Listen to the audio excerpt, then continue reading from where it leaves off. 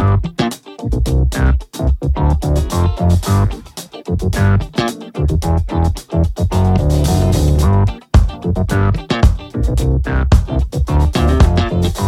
folks, and welcome to the Daily Ratings Podcast. It's a show where each week we'll sit down with Vincent Daly to get his thoughts on the latest movies he's been watching, both older films and new releases. And don't worry, there's no spoilers. Vince will give a brief review of the movie, share some thoughts, and of course, then rate the film. The daily ratings are always fair, honest, and most importantly, they're consistent. On today's show, Vince will be rating and reviewing Mission Impossible 3, directed by J.J. Abrams. Mission Impossible Ghost Protocol, Brad Bird. We have Mission Impossible Rogue Nation, Mission Impossible Fallout, and newly released Mission Impossible Dead Reckoning Part 1. All three of those films directed by Christopher McQuarrie. It's going to be a great show, folks, so stay tuned and enjoy.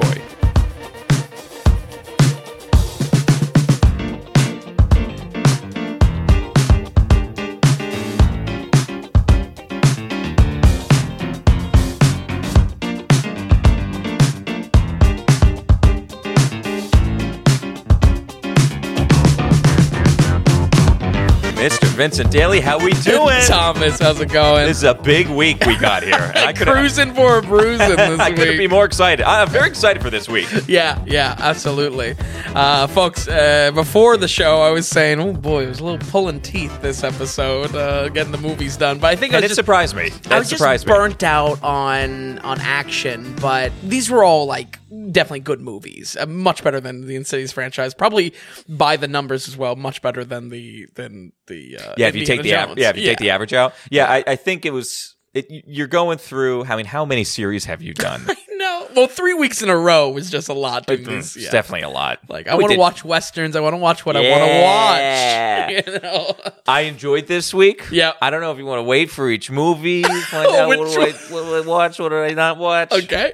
First time ever, I watched every single film this week. Wow. I'll just tell you right off the bat. We don't have to save the suspense. Okay. I'll tell you right now. I watched every film. I won't have a Tommy Two shoots. You know, we can't just be handing those out left and right. You know what I mean? Right.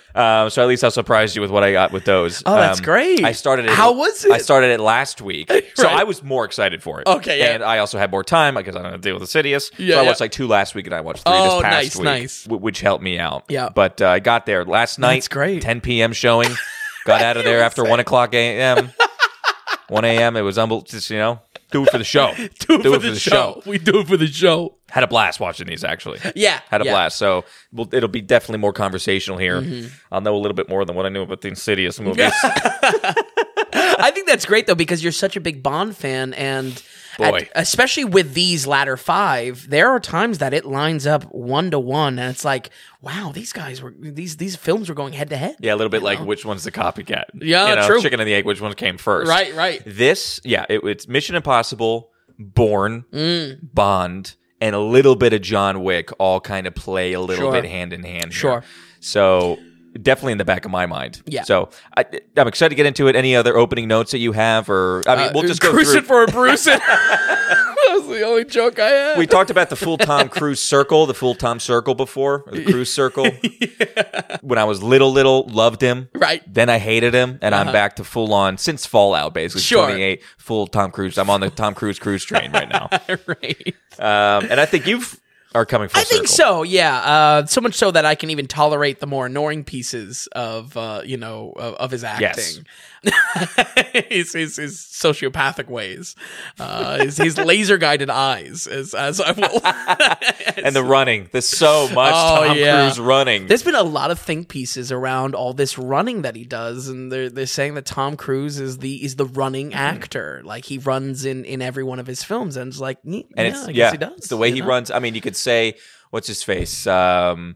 Robert De Niro used to be the quintessential smoker. Oh, sure. Great at smoking in movies. Absolutely. He's dropped that in recent years. Yeah. But Tom Cruise running, you have Brad Pitt eating. Yep. Eating when acting. I think that's good, yeah. Tom Cruise in the running, so good. We have director trademarks, and now we have actor trademarks. And Mission Impossible is fun because each one is really its own thing, but I feel like each one totally has its own Tom Cruise persona. Yes, he evolves quite a bit. Yeah. Sometimes better, sometimes worse, but he definitely does shift a lot in this. And we talked about it already with 1 and 2. Well, for you at least, there was a huge leap between 1 and 2 as far as quality movie and type of movie. Right. That was a few weeks back. That was during I forget what else we did. That was, I think, Asteroid City episode. Oh, that's right. Yep. So it's a few episodes back if you want to catch Mission Impossible 1 and 2. We're sticking with 3 through whatever this is, 16. Right. So 3 through 16. Don't speak it into existence. Yeah. It will happen. Cruise will be a floating brain in a tube before he lets the Mission Impossible franchise Did you hear? I think that guy spends a lot of money on trying to. He doesn't spend money on de-aging digitally. He's dealing with de-aging just naturally. That dude wants to live forever. But did you hear what he said? No. He said. He was asked about Harrison Ford or something like that, and he's just like, or he's asked about how long he wants to do this, how long does he want to be a big actor, and he's just like, well, look, Harrison Ford, he's 80, 81, he goes, I want to be doing Mission Impossibles in my 80s, I want to be doing this, so he's in. No. If anyone thought Dead Reckoning Part 2 was the last, right, it's going to be the end. Highly doubt it. Oh boy. And barring he doesn't die on set. Yeah, or during a stunt. Right, exactly. Yeah. So, okay, folks, all right, so Vin, with that, let's get started. Got it loaded. Now, I'm not a stranger to disrespect. You don't get to where I am without developing a thick skin. But what I won't stand for, what I will lose sleep over, and I love my sleep, is the idea of an irresponsible rogue agent working in my office. So I'm going to slow things way down here. You can look at me with those judgmental, incriminating eyes all you want, but I bullshit you not. I will bleed on the flag to make sure the stripes stay red. One of my favorite movie quotes in all of cinema from Lawrence Fishburne. He's Vin. Great. This is Mission Impossible 3, directed by our boy J.J. Abrams. Oh, man. It's 2006, and let's just jump into it right away. Yeah, Fishburne is great in this. And it's our first J.J. film on the podcast. What? Yeah, we haven't covered any J.J. Abrams films on the podcast. And not that he's like directing a huge amount. Guess he's on that Hot Wheels project after... I guess pending if Barbie is going to be successful or not. And while by 2006, JJ himself has had plenty of experience in writing and, of course, with the colossal hit show Lost, this is his first feature film as well and comes out swinging. Yeah. I think this was a good film. Mission Impossible 3 surprised me because I was kind of worried of its dated elements, just like... I was against the dated elements of the first one, and then even praised the dated elements of the second one, with John Woo and everything. I think Mission Impossible 3 in general is a very weird middle child to the whole franchise. Yeah. 1 and 2 was very early. I mean, obviously, it's the first two. Right. But just even effects that are used, kind of the whole style and the feel behind it. Yep. And then, of course, with 4 going on to what we have now, taking on a newer kind of action era. And this was a good little middle child. This was a good 2006. I think, JJ's hot right now. Exactly. And I think it shows that JJ just knows what he's doing. And obviously that'll continue into his producing of the franchise alongside Mr. Cruise. Yeah. Writing alongside with him is longtime collaborator Alex Kurtzman, which had me a bit nervous, if I'm being honest. Kurtzman has become a bit of an infamous figure in his recent career. Mostly the direction that new Star Trek has taken. But I'm happy to say it's all good here. People may bash this film because of Kurtzman and his involvement, but I think, honestly, the script is one of the strongest parts of Mission Impossible 3, and I think that's saying a lot for just an otherwise dumb action movie in the mid-2000s. So with Kurtzman, you're saying like the cringy new like CBS Plus or whatever, Paramount Plus stuff. Basically everything Star Trek Beyond and beyond has been Kurtzman's love child. Okay. So. Was he on Lost as well? Right. A long time. So he started well. So he started well with JJ. Yeah, okay. And granted, I mean, in that space, JJ Kurtzman's writing style will be criticized for a mystery box style, basically creating the promise of something but not really thinking it through in the moment. Just how we need to get to the end. We need to get to the conclusion of what's in the box. Interesting. Honestly, I've never really done a deep dive on that type of criticism of it, so I'm going to put that to the side for now. Yeah. But there's some baggage between the two of them collaborating, basically. Well, with the early days, I'm fine with it. Yeah. Then. Well, I mean, we're both Lost fans. Well, so. no, this is my favorite era of JJ for sure. Because I would say it starts with Lost. He does Fringe and Alias, I believe, which have their own cult following. I never got into the shows. Yeah, Fringe especially. Yeah. Pre-Twilight Zone, before Jordan Peele comes back with it. Exactly. So, but he did Lost. He had those series, Mission Impossible, and then first Star Trek. Like he's on. This is my favorite JJ run. Yeah, then starts absolutely. to go down maybe. And I still kind of like Force Awakens, but right. I think at diminishing returns. I feel you. But really, I think this collaboration between partners that are comfortable in the writing room, there is excellent proof of that in the opening sequence here. This has a rocket start launch showing us an intense scene with our eventual bad guy played by Philip Seymour Hoffman, but then switches tracks completely into Ethan's engagement party, and you'd think that'd be kryptonite for this thing. You'd think this would halt it of any excitement, any energy, but how Tom Cruise handles this environment is like any other mission.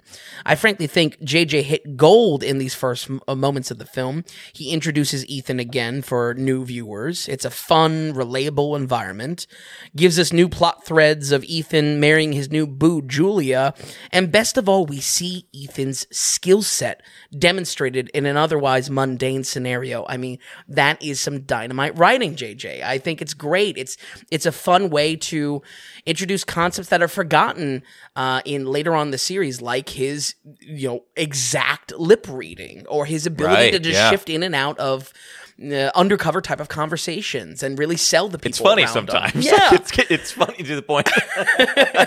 A little ridiculous, but yes, you combine this with his laser guided eyes, and exactly. you get a little weird scene. But I think in concept and in execution, it's such a dynamite way to introduce us to something that we, any audience member can kind of understand a little bit without it being a mission itself. And I just found it such a creative return to the character and reintroduce things where later on in the series, it's just kind of expected what Ethan can do and what not. Right. No less his powers are increasing. Because what's the gap here? Did 2 come out in 2000 or 2002? 2000 on the dot, I believe. Right. So has been 6 years.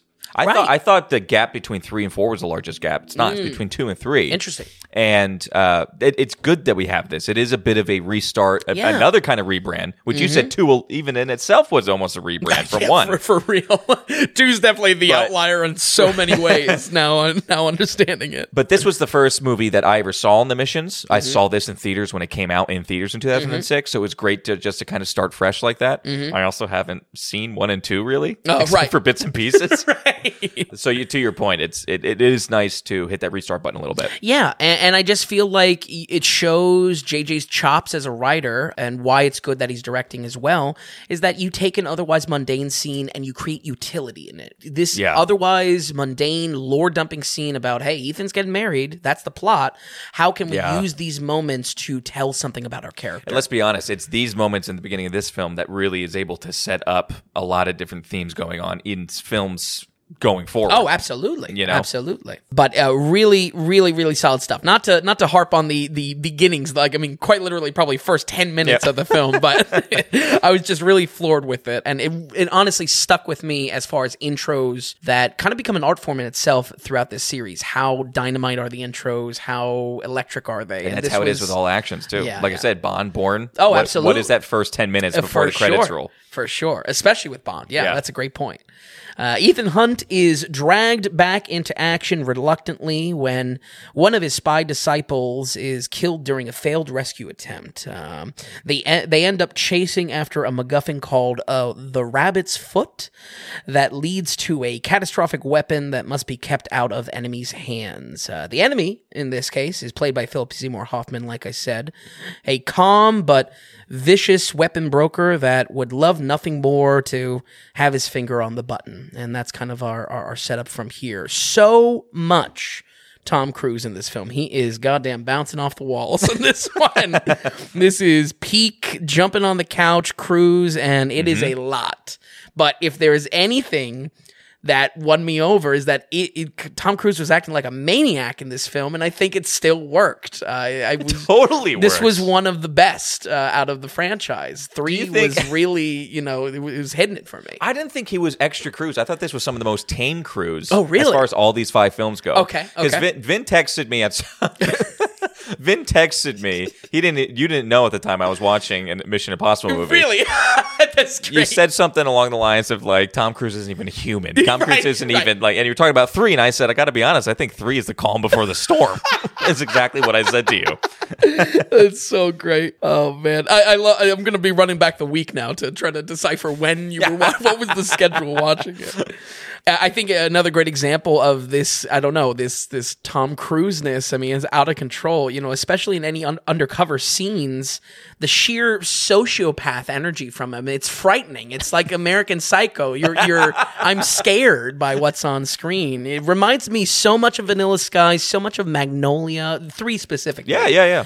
That his energy is like, all right, just chill, Tom. I'm so into it. I'm so okay with it. Like I said, the best description for how his eyes dart around are they're laser guided. And I mean, maybe that's good acting thinking about the character. The character's, his superpower is like super awareness, basically. Right. So, I don't know. The note, though, is it's scary. It scared me. I get uncanny valley vibes from this human being. That's basically Tom Cruise in 3. As I mentioned, we get introduced to Julia, played by the lovely Michelle Monaghan. She will have a spotty appearance in the franchise, but it's mostly because she's not a super spy, and I think that's for the best, honestly. I think the last thing I would have wanted out of her character was just like, oh, and she picks up the gun, and now she's, part of the world. Oh, absolutely. She's not... That's a great point, actually. Yeah. With almost all somewhat of a female lead or somewhat lead in the movie. That Look at Rey with the lightsaber. People are just like, wow, picks up a lightsaber. Really good at it for the first time. Right. Just like, how is this person so good at fighting? Yeah. You'd almost say that with, in fact, the newest, with Dead Reckoning Part 1 a little bit. Absolutely. And I just think it's a cliche to have absolutely. The sidekick become, an agent or something like that. Because you have badass female fighters exactly. who are part of the agent, you know what I mean? So it's nice to have her just peppered in. Exactly, yeah. We get our first introduction to tech support Benji, played by one of my faves, Simon Pegg. Benji as a character is a great example of how to counter some of my critiques of Ludacris in the Fast movies. His obstacles throughout all of these later 5 movies are around pushing out of his comfort zone and being more like Ethan in An Agent. We see him become an agent in later films, and rather than just giving him more vague tech or hacking powers, they show that he has that no matter what each film is about is him conquering maybe his fear or getting out of his shell a little bit, which is just, again, a better way to write it than just he has more hacking ability. You know what I mean? It's asinine. I like how they start him here. Did you know he was in 3? Yes. Okay. Yeah. I like the fact that he was just in Office guy. Yeah. You know? If anything, I kind of wish more was played with that, but I guess a lot of the plots of these films boil down to Ethan's going rogue again, so he's got to get out of the office, I guess. So. Like I introduced, our bad guy is played by Philip Seymour Hoffman, the late great. He is good, but he could be better. I'll now do my best impression of Philip Seymour Hoffman. Wasn't expecting that. Yep. I put a bomb in your head. Wow, that was way better than I thought. I thought you were going to go with where's the rabbit's foot? No. He's almost like annoyed with his own tactics as a villain. I put a bomb in your head. I did it again. Really good, Vince. So that's what I was doing all week. Just saying that. I think he's good, but it's just it highlights an unfortunate pitfall for some of these movies that we just don't get enough time with the villains. And there is one movie that we get plenty of time with the villain, and that is why it is so good, I feel like. Okay. So Seymour Hoffman, great performance. Almost every single villain, great performance in these 5 movies. Yeah. It just feels like sometimes we don't just get enough time with them to feel menacing, to show us why they're so bad. I'm not going to disagree with you where I don't want to not see Philip Seymour Hoffman more. Because I love him in this role. I think he's phenomenal. I would love to see him more. However, I thought the menacing, I thought his tone and tenor, I thought everything got through okay. Okay. Obviously, I want him more on screen. Sure. I didn't think it was lacking, to be honest with you. Right. I was relatively impressed with his... the foot. Oh, right, exactly. Okay. No, not at all. I mean, from the get-go, that opening scene, fantastic. Yeah. It sets the tone. We know this guy...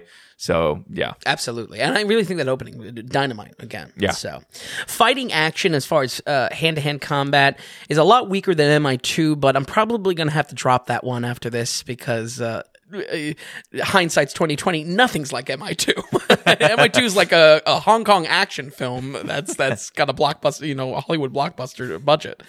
When it comes to this, I mean, more so specifically why I feel like it's weaker and a drop off in 3. JJ will use a lot of shaking cam in scenes that just have no movement normally.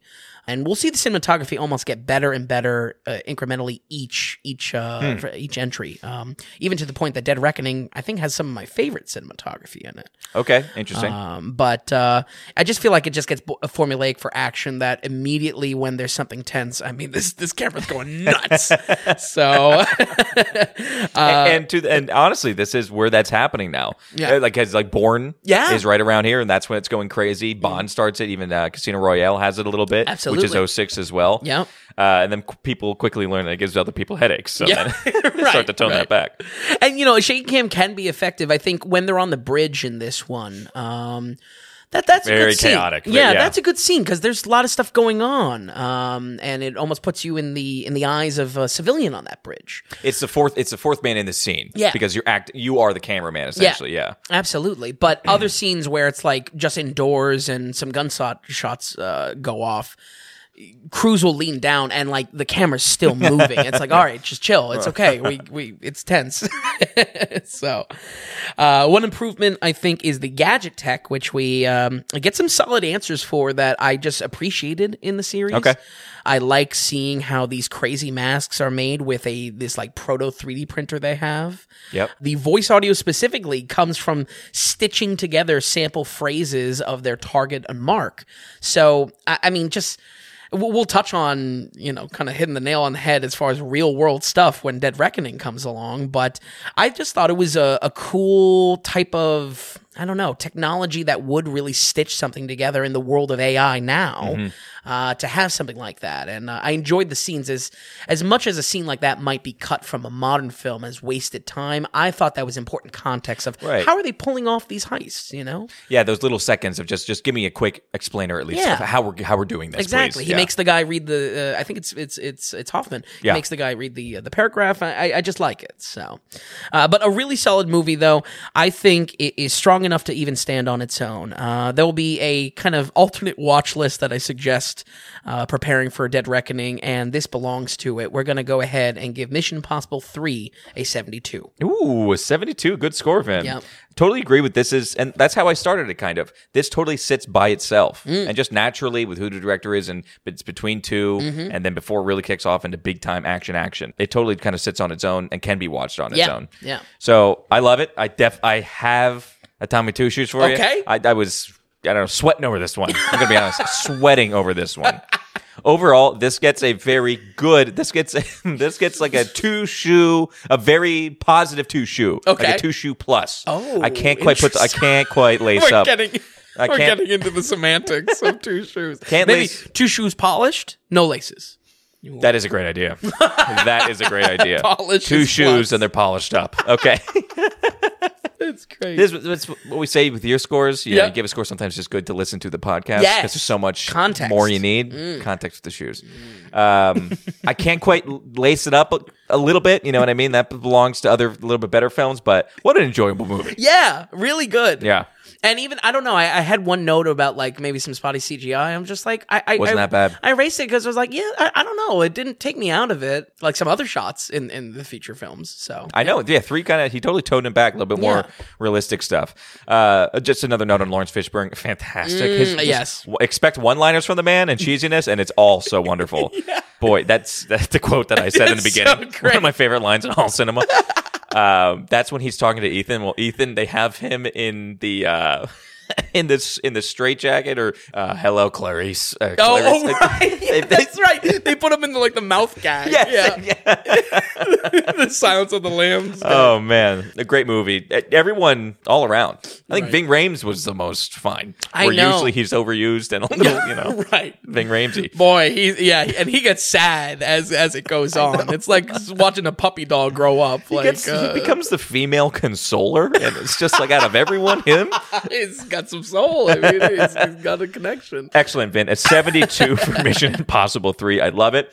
Okay, so now let's jump ahead here. Like I said, I thought 3 to 4 was the biggest gap. It's not, which is a 5-year jump here. This is 2011. And here it starts. It's Mission Impossible Ghost Protocol. We're ditching the numbers. We're going for names now. This is directed by director Brad Bird, who's probably the smallest time director kind of that we're dealing here.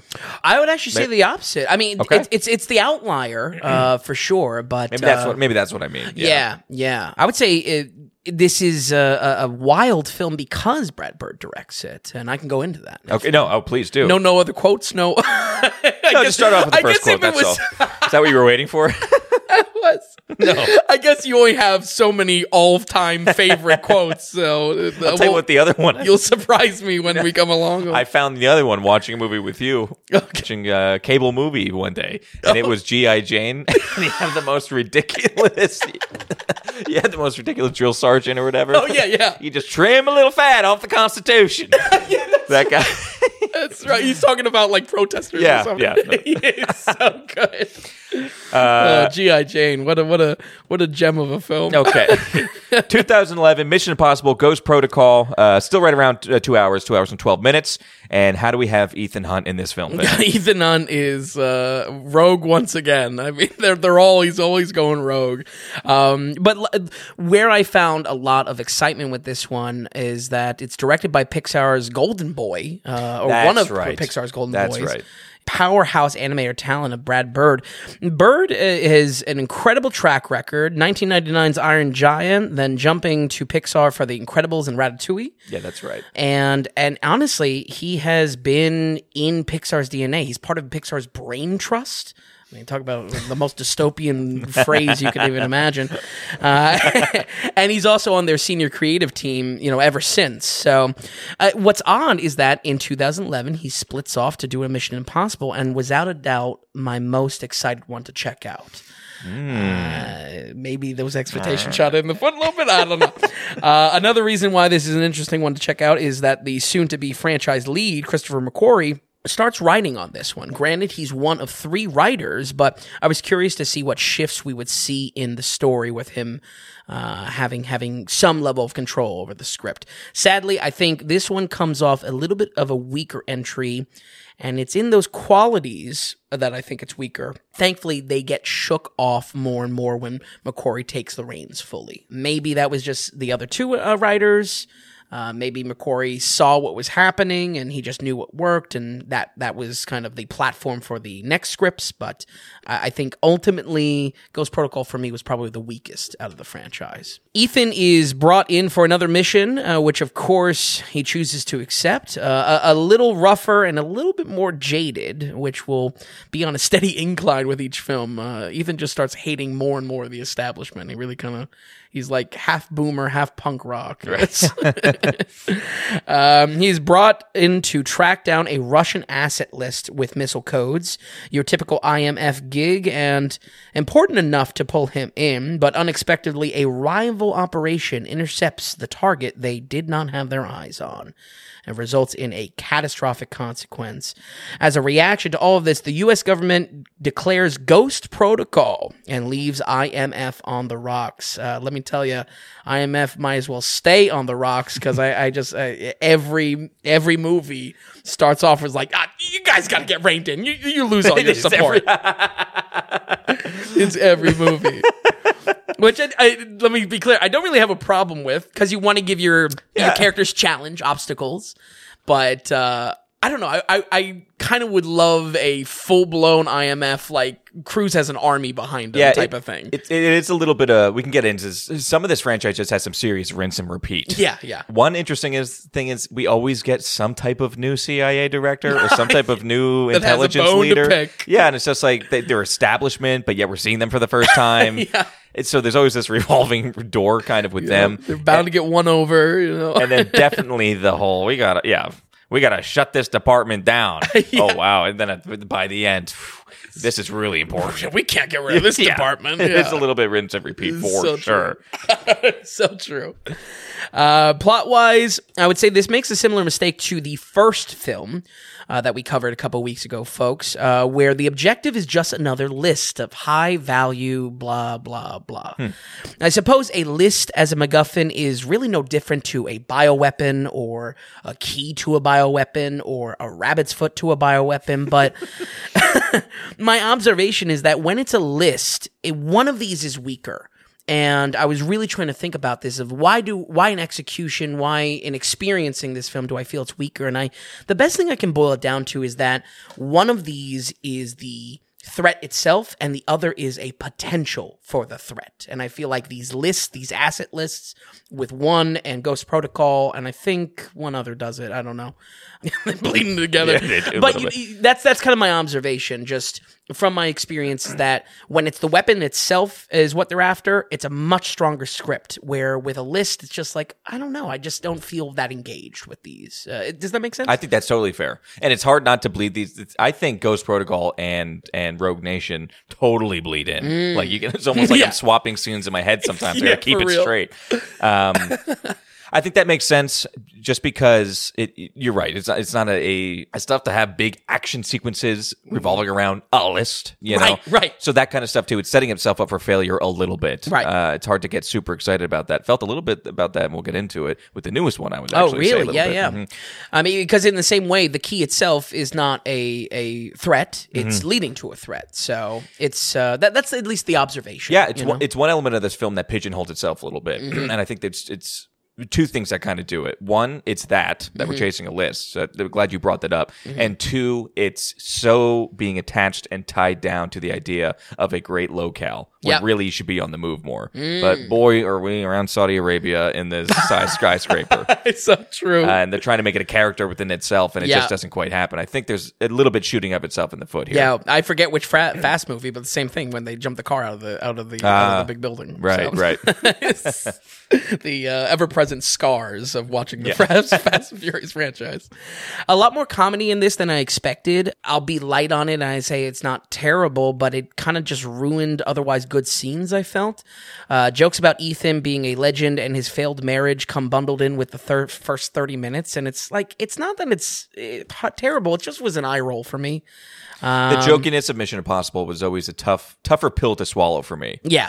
And that's what I mean by McQuarrie. More and more, he shaves off what the concept is, and it becomes just more and more refined as this spy espionage, thriller almost. But you wouldn't say it loses all funniness, or but Ghost Protocol is definitely trying to crack some jokes. Right, and Rogue Nation, honestly. But the most in Ghost Protocol for sure. It's absolutely the worst when enemies or opposition to Ethan get jokey. Jeremy Renner's new character is guilty of this as well.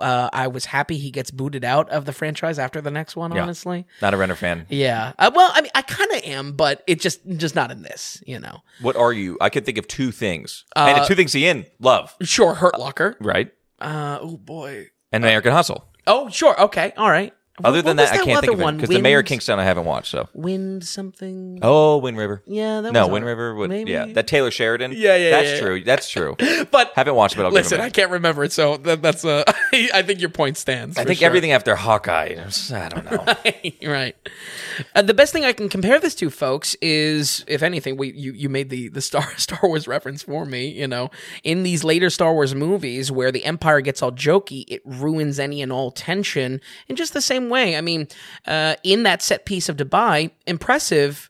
Renner's just joking over the comms the whole time, and it's just like, I don't know, this is kind of killing the scene a little bit for me. I mean, it's not bad enough to say it's outright bad, but it's distracting. Yeah, and I wouldn't say it's just Renner. I think it's pervasive a bit throughout the films a bit. Yeah. Because it's so hard to take this, because it's like cheap jokes. It's like nothing intelligent or something that actually like witty. Yeah. And first draft. That's tough. So, I mean, Bond will do, and I can't help but compare, but I will continue to. Yeah. Where Bond tries to always, Bourne tries to always be serious. Bond has very fast quips, and then you're over with. And I think this tries to be the most comedic. Yeah. And I think it fails the most, honestly. Right. Because, I mean, what do you want? Do you want us to be engaged at the edge of our seat, anticipating or in anticipation of this huge action scene? Or are we just having a good time together and making these jokes? I feel like they need to pick their battles a little bit better with Absolutely. And just don't do it with your opposition. If there's anything, I mean, you have your crew be jokey, that's fine. Renner aside, whatever. Don't do it to the opposition. There is a Russian cop, a Russian detective in this, and he's just as jokey, and obviously he's probably gonna be an ally to Ethan, but I don't know. In the beginning segments, I thought that was another tension layer that they were layering on. Yeah. That this franchise becomes so good at layering tensions. It's the tension lasagna, as I started calling it after Fallout. I really like that. Okay. The tension lasagna. But when it comes down to it, it's just like, I don't know, don't cheapen your threats. And that's why I compare it to the later Star Wars movies. Yep. So it's not all doom and gloom, though, folks. We get a cool revisit to Ethan's climbing skills from 2 in a wild set piece in Dubai, which, again, I'm kind of becoming a super fan of 2, even though it's probably a bad movie, but whatever. And gadget tech wise, I think this is a big highlight, probably the biggest highlight. There are some of the most creative uses of gadgets in this film, and I don't know, I just I miss how gadget focused the franchise becomes. I think the later movies are better, but I miss kind of creative uses of things. There's a great sequence where they play with the perspective of a hallway and track the eyes of a guard, and they move like a green screen closer to trick them from there. I love that scene. Yeah, it's just great. Like that's cool tech that makes sense, and it also makes sense in what they need to accomplish as characters, you know? We got Mikey Giacchino on the music track, and he is absolutely killing it here. Some excellent spy music, and he uses motifs of Lalo Schifrin's original work all over this. We also get 2 great villain performances here. Léa Seydoux tries out her spy game before joining the Bond franchise in a few years. And a podcast's fave, once again, the late, great Michael Nwinkist. I think I pronounced that right. Michael Nwinkist? Yeah, go for it. Yeah, Yep. we'll keep that. Plays our radical terrorist bad guy. Though once again, I feel like not to parrot what I said previously, but I think it's the same problem in the last film. Not nearly enough time on screen to feel like a knockout villain performance. I think Nwinkist, as much as I love seeing him stuff, we called back to the Girl with the Dragon Tattoo special that we did. He's the main character in those original films. John Wick, of course. I wanted just to see more of him. And I feel like he really gets shafted in this film, even more so than Philip Seymour Hoffman. Big time. This is where I totally agree with you on that. Yeah, well, Philip Seymour Hoffman, like I said, I thought it was adequate. It was a little bit more underwhelming, and I think playing through the whole List thing, just the big baddie, whether it be List or person, was taking a step back. Yeah, and I don't know. I want to see the menacingness of it. You want to feel it. You want to feel it and come across. Exactly. Because you want the stakes to be there. Exactly. Where I feel like with the List, with how villains are done, sometimes it's told to us. And that goes back to my critique of the first film. It's not shown. The stakes aren't shown. Yeah. It's told. And honestly, we love Léa Seydoux, but she can only be so menacing. Right. And this is a little bit earlier in her career, too. So. Yeah. But overall, though, I thought this was a fair bit weaker. And for me personally, I would not be one to return to this one, which alongside of 1 are really the only 2 out of the franchise that I would say that for. Everything else, I feel like could be a potential rewatch in some capacity. Okay. It might be blasphemous to rate this lower than MI2, but it's how I really feel about it. We're gonna go ahead and give Mission Impossible: Ghost Protocol a 58. 58. Okay. Still, I mean, if this is your most down on this film, right? 58's not bad. Yeah. The franchise is holding its weight okay. Yep. The average is looking good. I would say a lot. I don't have 2 shoots for this. I'll say right now I don't have 2 shoots for the next one either. Okay. Good, because they blur together. I think they blur together a little bit, and they fail in the same ways, kind of. Yeah. I think Paula Patton, who was the main female kind of in this one, I thought she was mediocre. And Jeremy Renner, brings it down a little bit. Yeah. As far as this version of Tom Cruise in this one, right. I liked him in 3. This is why I felt like he was the most normal person and just like almost the most relatable. Not saying he's not insane and crazy. Right. But here is with 4, what we're starting with is Tom Cruise gets a moment where he gets real with the team and breaks down what the deal is, the situation. And just his seriousness, his tone that he's trying to take, he's just not selling it for me. It's a little funny. It's a little comedic. It's a little hard to take him seriously. Yeah. And that super serious Tom Cruise is probably my least favorite Tom Cruise within the franchise. I'll be curious to hear about Dead Reckoning then. Yeah. Because I labeled him Moody Cruise. So we started with that a little bit. Michael Giacchino, I'll make this note also. Yeah. Michael Giacchino also did 3, the music for 3. And I'm just going to go ahead and say I sent this, I brought this up to Vin because this was not internet at all. Right. There is a scene towards the end of MI3 that is all too similar than a scene in Lost. And I think a scene in Lost with Charlie, Jack, and Kate in the first season. And I'm just saying, it's just hilarious. It's the same director. It's the same guy doing the music. And the scene is basically the exact same. Old reliable. But Giacchino's doing a great job in these 2 films. Absolutely. For sure. But okay, Vin. All right, so 58 for Mission Impossible Ghost Protocol. Let's jump ahead right away. This is 2015. This is Mission Impossible Rogue Nation. This is when our director, Christopher McQuarrie, is now, again, writing and directing. And this is the birth of kind of these guys teaming up. A real duo is Tom Cruise and McQuarrie. McQuarrie's always going to be the director, but it's weird how much of a director Tom Cruise still is. And his involvement in Maverick and everything like that. Absolutely. They're working together.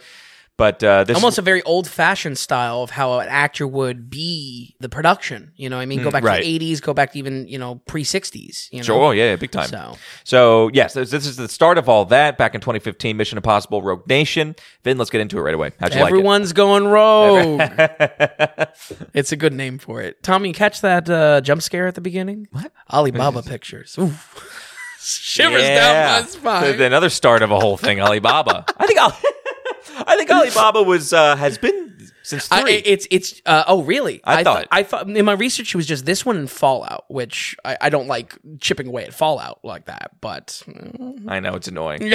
I think Alibaba is connected with more. Oh, okay. More than just 2 of them. Yeah. Interesting. Right. I was also trying to think like why was the the locale of Saudi Arabia so prevalent there? Maybe that's just they got the money. They're going to expensive locales, the jet setting.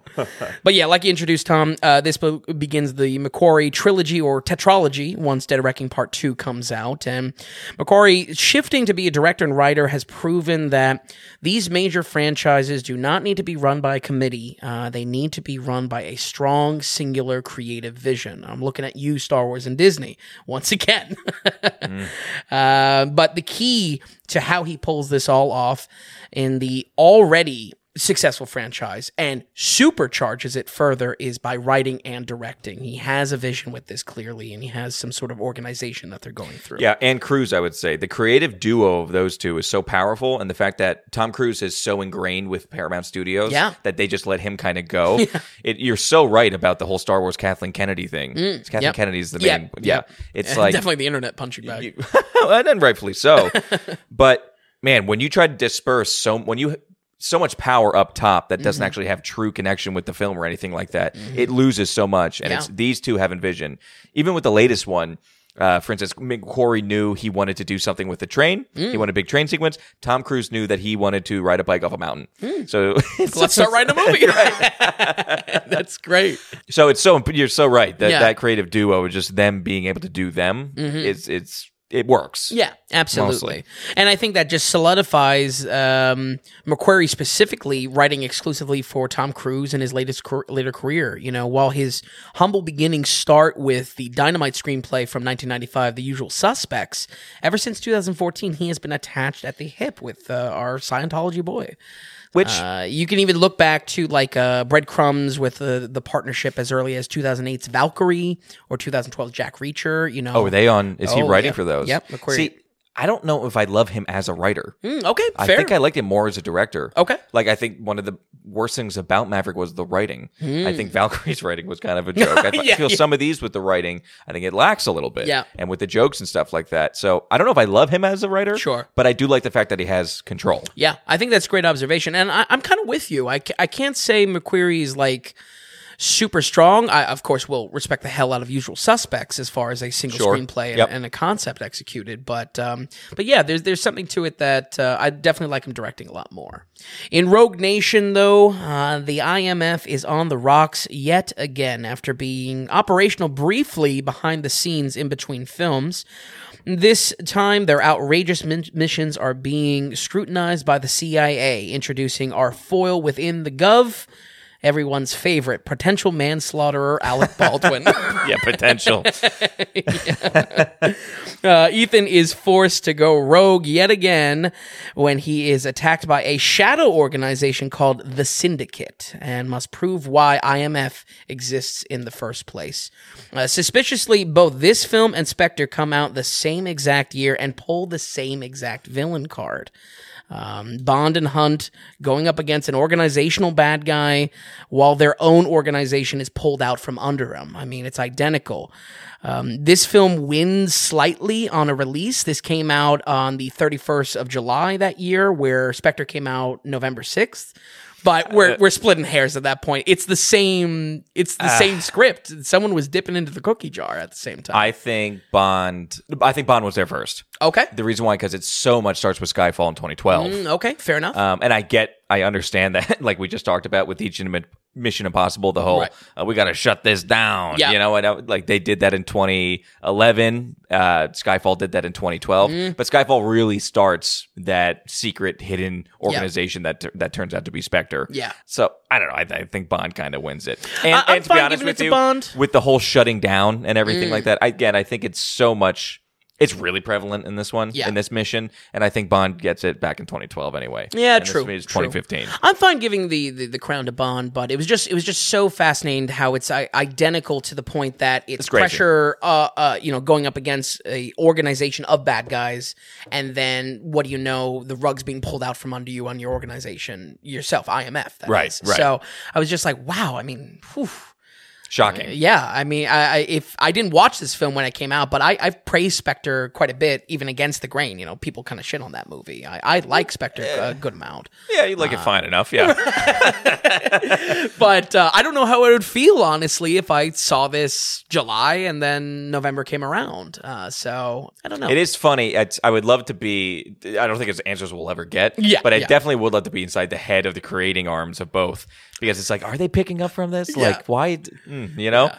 And that's obviously a narrative in film. It's the no strings attached, friends with benefits. Both same concepts comes out in the same year. Right. You know, it happened. There's almost countless examples. Taking the best and trying to, you know. Yeah. The question is, yeah, exactly. Did Bourne make Casino Royale that much better? Was it Skyfall? Skyfall that made Mission Impossible so much better? Was it John Wick that made some fight choreography and Fallout better? Very true. It's just every club scene ever put in a movie. Does it belong to John Wick? And trains, and we'll get into train talk. I can't wait to talk about the choo-choos later. The train. Anyway, we'll get back on track here. Yeah. But that was just an important observation. That just how I was kind of looking at how MacGuffins and script writing work in certain one of these films. It's your new favorite word, MacGuffin. Yeah, I know.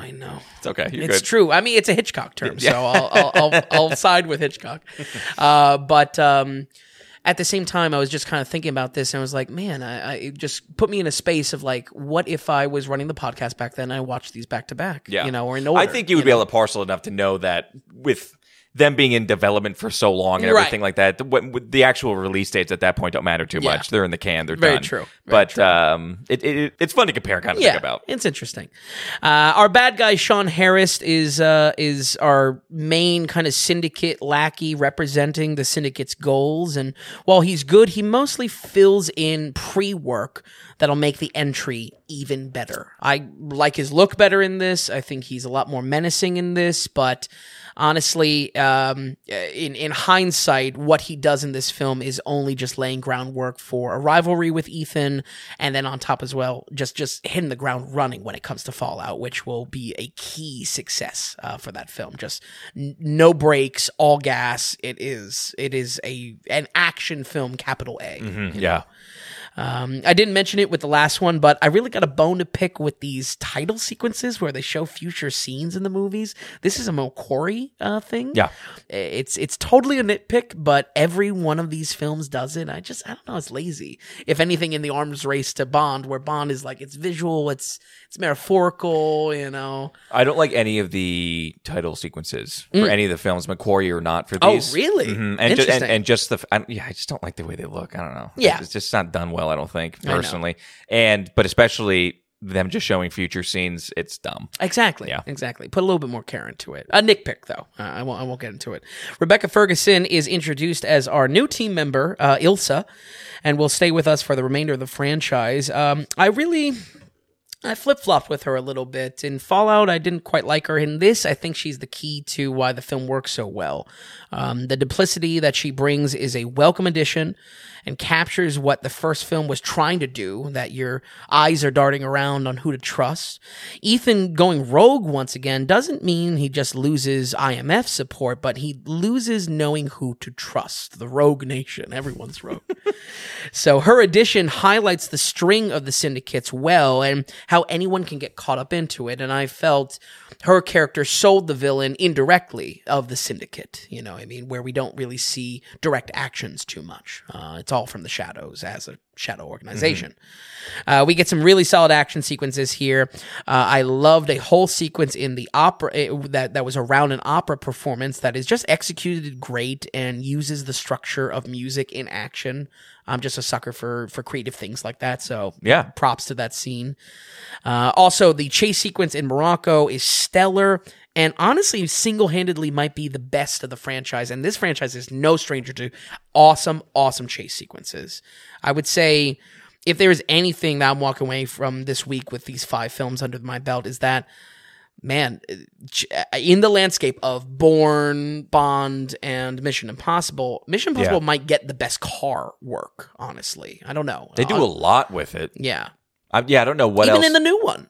I mean, oh my God, yeah. In the new one, you kidding me? Yeah. Very long scenes with cars. Yeah. Car chase. I think I would agree with that. Because Bond with car chases, it kind of takes a back seat. Oftentimes, they're very quick, kind of in and out. Bourne definitely needs a little bit more. Yeah. But this is very heavily involved. Yeah. Yeah. It was good to watch. And I was loving it. Anytime they get in a car and a chase sequence starts, I was really engaged with all these movies. Yeah. Yeah. Yeah. Any type of... Get Tom Cruise in front of another toy to control, whether it be a helicopter, a car, or a bike. For sure. More gadgets. It's true. But I have to be honest, this one was hard to pin down for me, just because there was something about the film that just wasn't doing for me. It was really hard to pin down, and I was very speculative. I was really putting some thought into all of these, but perhaps the story was a bit played out. Maybe I was just starting to get tired of some of the stunt work constantly one-upping itself. I don't know. What are your thoughts, Tom? I am right there with you. Awesome. Because I was having the same problem with this and Ghost Protocol as well. Yeah. There's things about Ghost Protocol that I like more than Rogue Nation. There's things I like better in Rogue Nation than Ghost Protocol. It's just this teeter-tottering back and forth. I don't know overall. The actors in this, I like Rebecca Ferguson than the previous lady who was in it. I like the bad guy in this one better than the previous one. So that's shaping up to be pretty good. I thought there was some pretty good chase in the last one. And then when you have main kind of sequence or main stunt or something like that, the water sequence in this one, the water stunt, one of my least favorite with all these films. Really? Yeah, really didn't like it. Yeah. And there's some things that kind of drop off. When I think about the storyline, the plot, I like it. In execution of the film, I think I was right there where I just couldn't get fully engaged. Yeah. Like I was with 3 or something like that, or in some future ones that we'll talk about. And that's why it's almost like a flip of a coin, which one I like more or not. I think I slightly like Rogue Nation a little bit better. Yeah. I think it's just a little bit more, it's got something slightly over Ghost Protocol, but not much, honestly. And it might be a better solidification with the team. I don't know. You still got a lot of Renner, so It's still true. Renner. That's true. But he's in a different position, so that's fine, He's secondary now. Right. Yeah. Alec Baldwin, surprisingly, is a welcome actor, welcome character. And I think that's the difficulty on my end, because I was looking at these films, I was like, well, they're kind of bigger and badder each time, production-wise. On paper, Rogue Nation is a pretty good film. Yeah. In execution, for whatever reason, lackluster is a bad term. This isn't anywhere around a 50, I think. No. But, it's, I don't know, it's not hitting in certain ways. Yeah. So I think better than Ghost Protocol for me, but that was just kind of my honest feelings with this. Definitely some fatigue, like I was saying in the beginning of, I think I was just actioned out after these franchise weeks. So would you agree that actors and characters are stronger than Ghost? Yes, I agree. Yeah, absolutely. And even again, Macquarie writing now, I feel like even those slight comedic moments are being chopped down and refined. Sure. I mean, they're a little bit more appropriate or used correctly. So, but that's my thoughts on Rogue Nation. Unfortunately, this wouldn't really make a watch list for my alternative watch list, but probably should. I feel like this, with the Syndicate, we're finally getting into lore that might be seen as required reading, for where everything's very going. True. Yeah. So, with that said, we're going to go ahead and give Mission Impossible: Rogue Nation a 66. Oh, wow, 66, okay. Yeah. I mean, not a bad score. Still good. This is good. This is pretty good movie territory still. Absolutely. And it is. These are all action movies, not terrible action movies. Right. Look at, I don't know, the first Extraction, how that hit, Right. These are doing okay. Yeah. And I'm right there. I think I'm not going to give it a shoes. I just go so back and forth with Ghost Protocol and Rogue Nation. Maybe at the end of Rogue Nation, what they have to do and everything like that. It's just like, okay, all right, we're doing this. Yeah. I feel like it might be more silliness back to the show or something like that. The original show. Oh, speaking of silliness, when Cruise first comes across Sean Harris or whatever his name is, the villain, he's so cartoony. He's like slamming on the glass. And it's like, all right, okay, easy. Exactly right. Right. Yeah, they're so similar, and I think this is also post-2008 Dark Knight, and I think we get changes in some cinematography and music. There were some scenes and opening shots or different location shots where I'm just like, oh, okay, I'm watching The Dark Knight here. Very true, very true. So just very post-Nolan. Very similar. They'd probably be somewhere around 2 shoes as well, but lower shoes, not as shiny. Maybe, no bit more polish. beaten up leather, maybe. The old pair.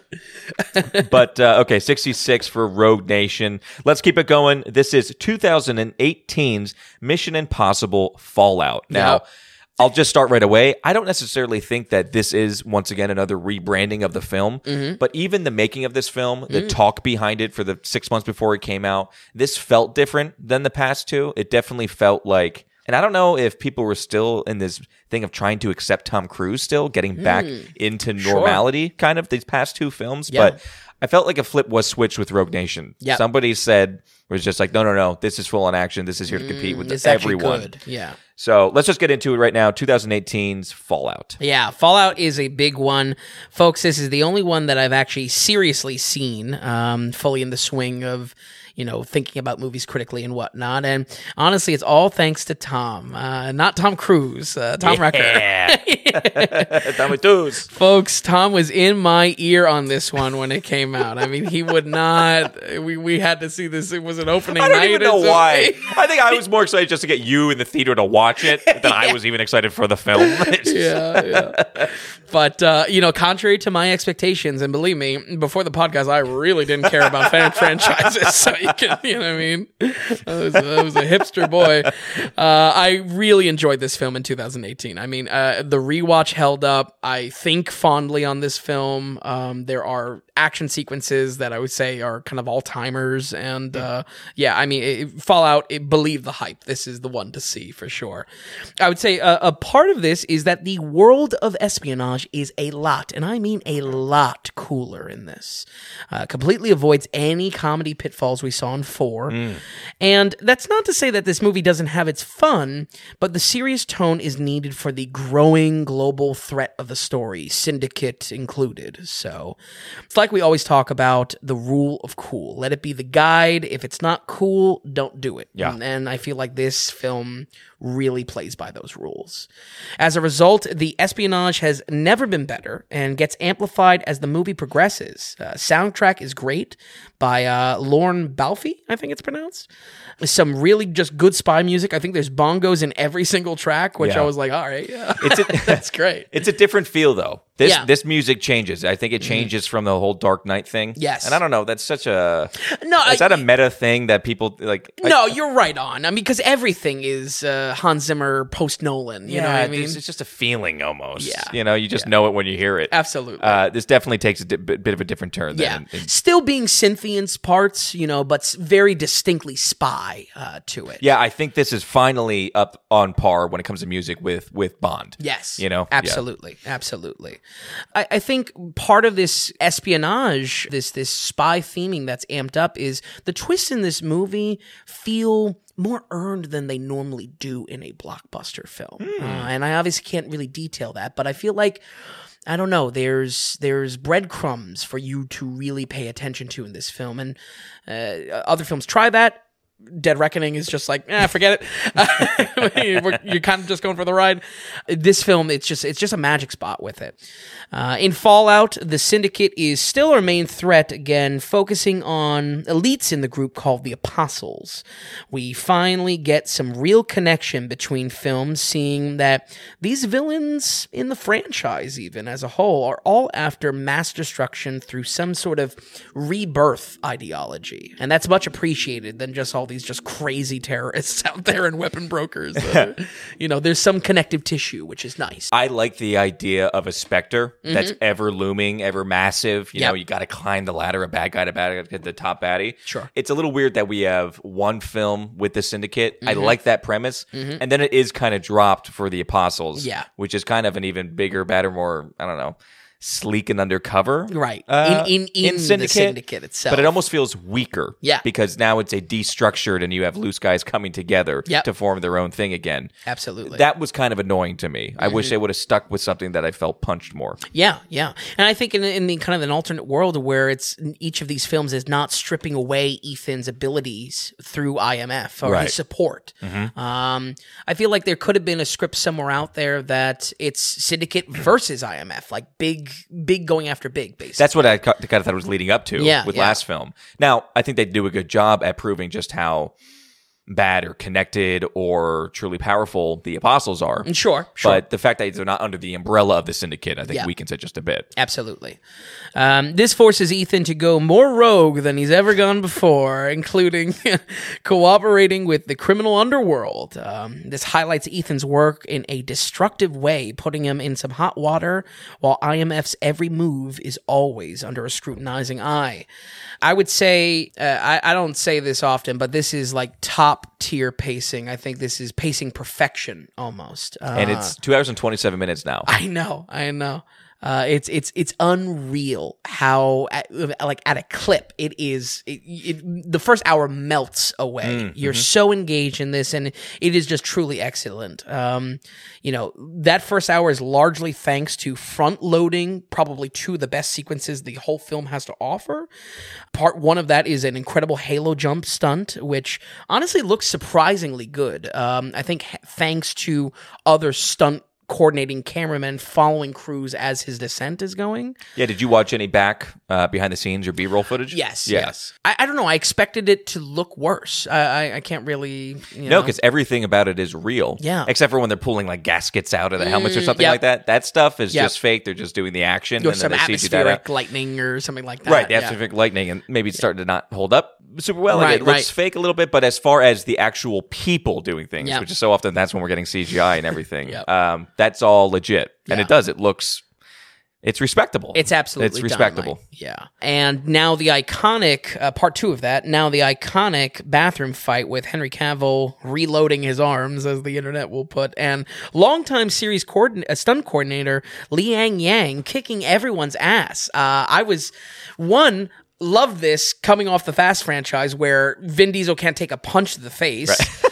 And the fact that this guy just like kicks both their asses in the bathroom, like it's awesome. Like that's so great. Like what a subversion in an action scene. And it's an amazing action scene in this bathroom. I mean, they wreck it. One of my favorite scenes in all the movies. Yeah. In all these movies. Fantastic in action.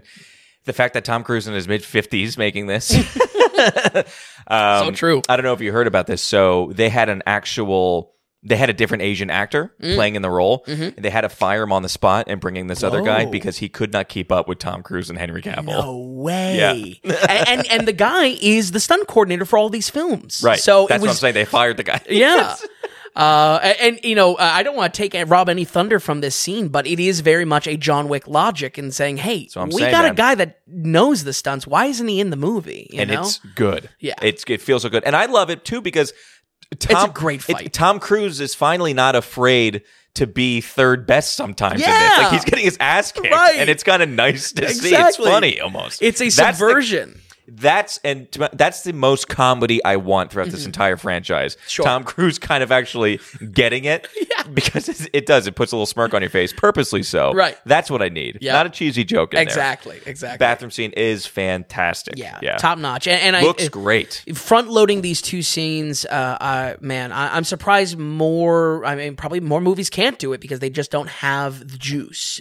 This movie has the juice. The combination of these two scenes back to back is worth seeing alone. I kid you not, honestly. Speaking of Henry Cavill, he's probably easily my favorite, but probably the best foil and adversary character the series has included yet. The CIA hound August Walker. Strategically, his skill set is opposite Ethan's, which plays into a fun rivalry mission and some of those light comedic notes without being nauseating. Right. And character-wise, he's just given so much time on screen to shine. Cavill is cool. He looks menacing. He looks intimidating. He's got the mustache that sunk the Justice League. So, this is a bit of film history here. Probably single-handed. The mustache killed the DCU. But it avoids that issue of limited spotlight that I've been talking about so far. Cavill's just a great addition. Vanessa Kirby playing the underworld dealer, the White Widow, is a great addition too. I really enjoy her character, and that criminal side is just handled with the same rule of cool focused. Not only did I not expect it, not only are the characters of the criminal underworld a new opposition, a new faction, if you will, to the tension lasagna. I like it. Yep. I'm down with it. You're down with the tension lasagna. Cut me off a slice. But it challenges Ethan as a character in a new way. He's now being challenged morally, which was really maybe it was a slight theme in Mission Impossible 1, just because they were dealing with such like suspicion and distrust. But Ethan always was good moral guy. Yeah, absolutely. Didn't want to hurt good people. But it's really present in this. Present. It's always about friends. I was worried returning back to this and kind of these later ones that we were going to have, just like Fast relies so heavy on the family aspect, that Mission relies too heavily on the friend aspect. Good call. And we do, but it's not too nauseating. Yeah. When it comes to good guy, good morals, always doing it for the good thing. Absolutely. We basically, it boils down to like one, like he's got to get the team together one last scene, time. or Benji has some friend thing, or Ving Rhames or something. Or he's consoling the women of the of the story. Right. He's Mr. Steal Your Girl. Also, let me say, Vanessa Kirby. Wow, what beautiful. A goddess! Wow. I think what it is she doesn't blink, and she has these. Ice blue eyes. She perfect for this character. Yeah, and cool once again in this White Widow weapon dealer. Like it's awesome. It's awesome. She works. It just works. Yeah, you're actually buying it watching this character. Yeah. The characters and actors in this one, I think they're all hitting the marks. Right. Really good job at casting and just writing people appropriately. Absolutely, yeah. And I think just again, just to recap this criminal underworld, why I'm praising it so much, it would be one thing if it was just kind of some cool style to the film. It's using the character we've all known for now was movie 6, and putting them in a different scenario that we don't know how it's going to shake out, and maybe it challenges the character itself, in this case morally, and trying to align in this undercover work with new obstacles, moral obstacles, many obstacles. Yeah. The tension was on you. No, that I really love. Because Angela Bassett, by the way, a revolving door of agency directors. Yeah. But she's great in it. Yep. But again, causing issues for Ethan as well. Who knows what's going on? So IMF is always on the rocks. They can't keep the doors open. The only real miss here, and like I said, a little bit of a flip-flop, is Rebecca Ferguson reprising her role as Ilsa. It just kind of annoyed me. I feel like she highlighted a slight issue I have in the script of this one, where everyone just kind of talks in circles with no specifics. Interesting. The quality of really laying out the plan of the mission and the heist slowly gets shaved away. And certainly this takes a page out of JJ's writing style, that they are dropping these planning details and just letting the action play out on screen. Not bad, but a little bit more razzle-dazzle than substance. Clearly the proof's in the pudding. Fallout's a phenomenal film. Yeah. But at the same time, I couldn't help but feel like we lost some substance that I personally enjoyed in the Mission Impossible world. You know, how IMF actually operates. Yeah. I mean, obviously, we'll get into it a little bit more. It is interesting how they're stringing Julia's character on. Or not Julia's, what is her name? Ilsa. Ilsa's character along. I think it's just on a downward slide. I think where she's best in maybe previous film.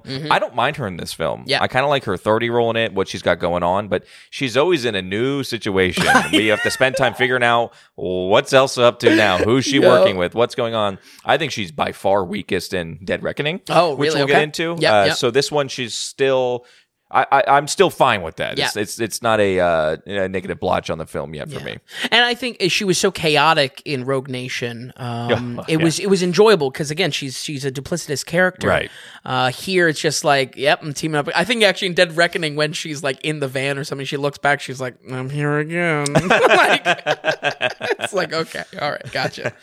I really can't call anything a major critique here, or even group other nitpicks together, because again, the execution is without a doubt the best of the franchise.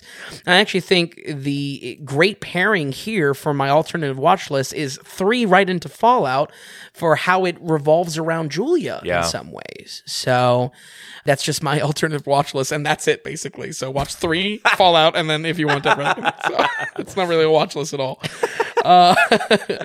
But just like I noted before, this crosses a threshold that it can be watched on its own, and that's why I think it just works so well. And much like my first theater experience, held up quite a bit. We're going to go ahead and give Mission Impossible Fallout a 79. 79, great score. Well deserved. Great score. I was wondering if it was going to take into the 80s there. I'm very... We're not going to have much disagreements here, I think, about this whole episode, obviously, but... especially with this one. I mean, this is the one that... Yeah, well, the funny thing is, I liked it more watching it... I've only seen this movie twice. Okay. In theaters, and then watching it this past week. I liked it more the second time around. Oh, really? Okay. The reason why is because... I was closer to Mission Impossible 3. I was days away watching this and you're so right. 3 to this, 3 to 6, total. It's a little bit of a love letter. It's an easy jump, and again, I was excited for 2018, all the hype around it. I gave it more hype just because I know how much you hate Tom Cruise, and that's just funny. I was talking about it. Watch us a movie a day. I mean, we're back in us, literally just our memes of Tom Cruise going back and forth. Yeah, the inside jokes. So I enjoyed it watching again here. Totally don't have much to disagree with. A phenomenal action film. I do have a 2 shoes for this one. Okay. I want to make one comment. All right. I don't know. I'm apologize to big fans or how I get here, but somehow I got here.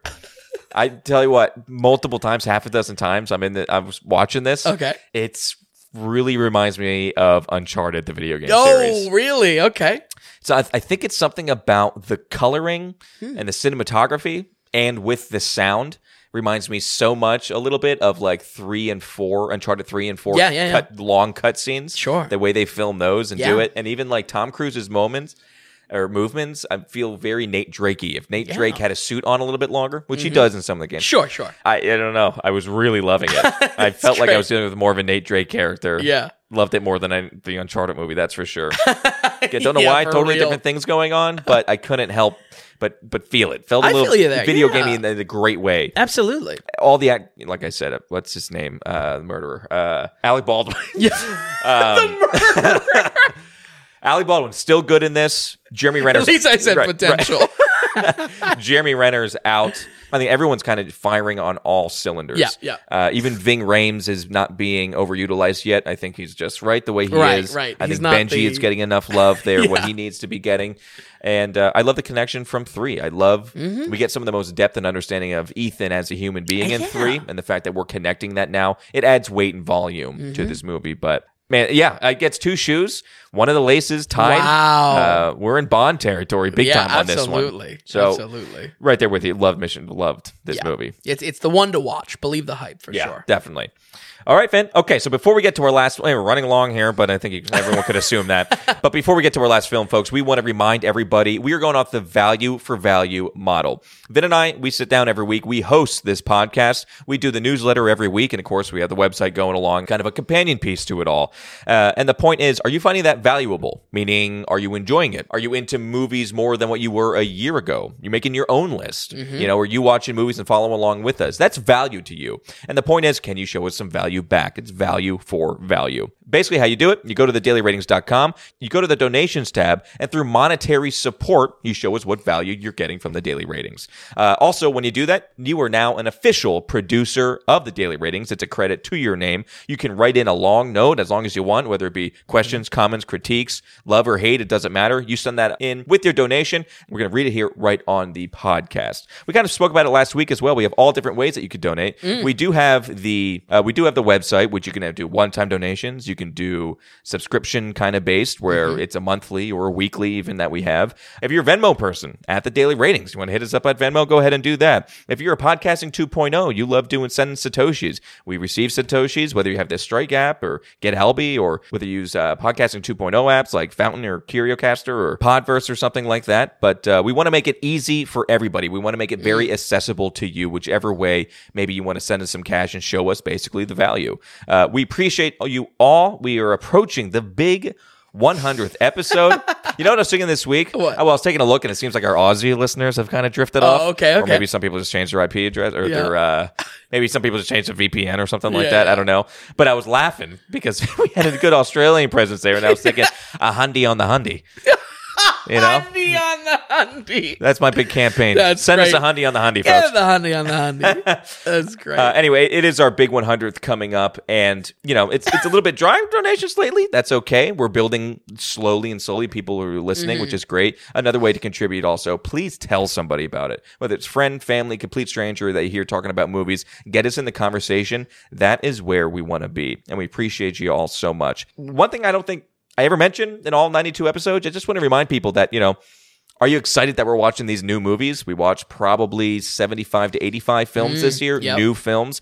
That's a lot of movie tickets. So that's a lot of money out of our pocket. So we greatly, greatly appreciate any support you all send back our way. It's a value for value model. It's thedailyratings.com, and you can head to the donations tab. All right, Vin, now here we go. Here we go. Tom Cruise coming to save the movies again. We get the big rant in this one. This was we are saving movies. I am on the phone every day. Yeah. A lot of talk on this film for a long time, and I think that does nothing but hurt films. Oh, really? Because it's just, please just give it to me. That's why I'm trying to avoid trailers as much as possible with some of these movies coming out this year, because please just give me the film. I don't want to have expectations. I had expectations walking into this one. Of course. So we can just kind of get into it right away. But this is the big Mission Impossible Dead Reckoning. They're telling you right away. It's part 1. It's a new theme coming up in movies, it seems. A lot of people are doing it. Absolutely. Whether it be cliffhangers or telling you right in the beginning, just like Dune or something. Let's get into it right away, though. How did we like Dead Reckoning then? Reckoning was good. It's certainly a very slick looking movie. I feel like how everything looks, characters, cinematography, they really love bringing back some Dutch angles from Mission Impossible 1. They bring back the train sequence from Mission Impossible 1. I feel like this could hit for really diehard fans of the franchise. And no real production notes on this one, though, folks. Really? It's the same team at the apex of the series, and no doubt supercharged by Fallout's massive success. I would say the only thing I'll note is, like you said, Tom, the blinding Part 1 that is on the title. If 2023 has taught me anything, it's that these multi-part movies won't be going away. Fast X, Spider-Verse, and now this. But I think it all boils down to if the experience of the film earns the 2 parts. Sure. Spider-Verse earns the 2 parts. Fast 10 does not earn the 2 parts. So here, I don't know if that's the case, honestly. I have to say right out of the gate that if you want a snappy spy movie, this is I don't think the one to go to, because the whole movie just does not need to be this long. I think by stretching this story into 2 parts, the runtime could have been seriously cut down. We could have had more killer content too, if you want to even keep the 2 hours 40, or even grow it to 3 hours plus. But in one film, yeah. Exactly. I feel like there just could have been some more killer scenes to it. And because of this, just as kind of a blanket for my review, every praise in the review is diluted and every pain is magnified. So when it comes down to it, I don't think this was a bad movie by any means. And if anything, pretty good in a lot of spots. But I just could not shake, like, man, if it's a 2-parter, I don't know, make it a 2 hour on the dot. You know what I mean? I feel like there could have been editing decisions in this to make it a lot sharper than it was. I was excited when I found out that this was part 1, when I watched the trailer, when the very first trailer came out, part 1 showed up at the end. Right. I was actually very excited for it. And I was okay when I saw the length, actually. I thought, coming off of Fallout, man, they know what works. Yeah. So take that and just build carefully, but build on it. I have to say, after watching it, I came with expectations and left definitely wanting more. And the reason why I also brought up Dune is when you watch Dune Part 1, it is a good movie. It is a standalone movie. Yes. If you watch that movie and never go to 2, that's fine. It's not hurt at all. Yep. This is absolutely hurt by the fact that there's a second one coming out. Yes. And I don't think it has to be that way. Right. Again, I think that comes back to McQuarrie's writing. Yeah. It hurts the movie overall. At that point, they could have just made it snappier because it didn't need to drag. They could have been a banger 2 hour. Yeah. It could have been a part 1, 2 hour and 43. I know. If you kept, I think, some of the stuff or all of the stuff that makes Fallout so good. Yeah. I think there were elements that were just not there now. Yeah, it was dulled. The praises are dulled because of the runtime. And that's not to say, again, the individual moments, the real highlights of the film, they hit very hard, and if anything, in the ways that Fallout hits. But just that was my observation, kind of out of the gate, and what I want to kind of set for the review. As far as Dead Reckoning's plot, we begin with a top secret Russian stealth tech that is out in the wild, but like the evolving tactics of war, it only invites a bigger fish to take it down. The real threat is an AI entity that is let loose and begins to position itself tactically against the world. This superintelligence beat Ethan to it. It went rogue first in this film. And I guess I'll say props for right time, right place for capturing the real fear in AI tech at the time. This is our first kind of AI boogeyman, if you will, in film, it feels like. I was open to this and seeing. I'm hoping we see some real substance in where it can go for part 2. When its probability calculations start predicting events before they happen, it becomes much more than a tool for the forces of evil. It becomes the evil itself. The only thing that can keep it out of enemies' hands is a key. That key becomes 2 keys. And I said, oh, God, it's Beast Wars again. It's like one key is not good enough. It's like, well, what if there's actually 2 objects? Yeah. So this is where I was saying, tying it back to Ghost Protocol with the list. Just the key thing. Okay. It's not the threat itself.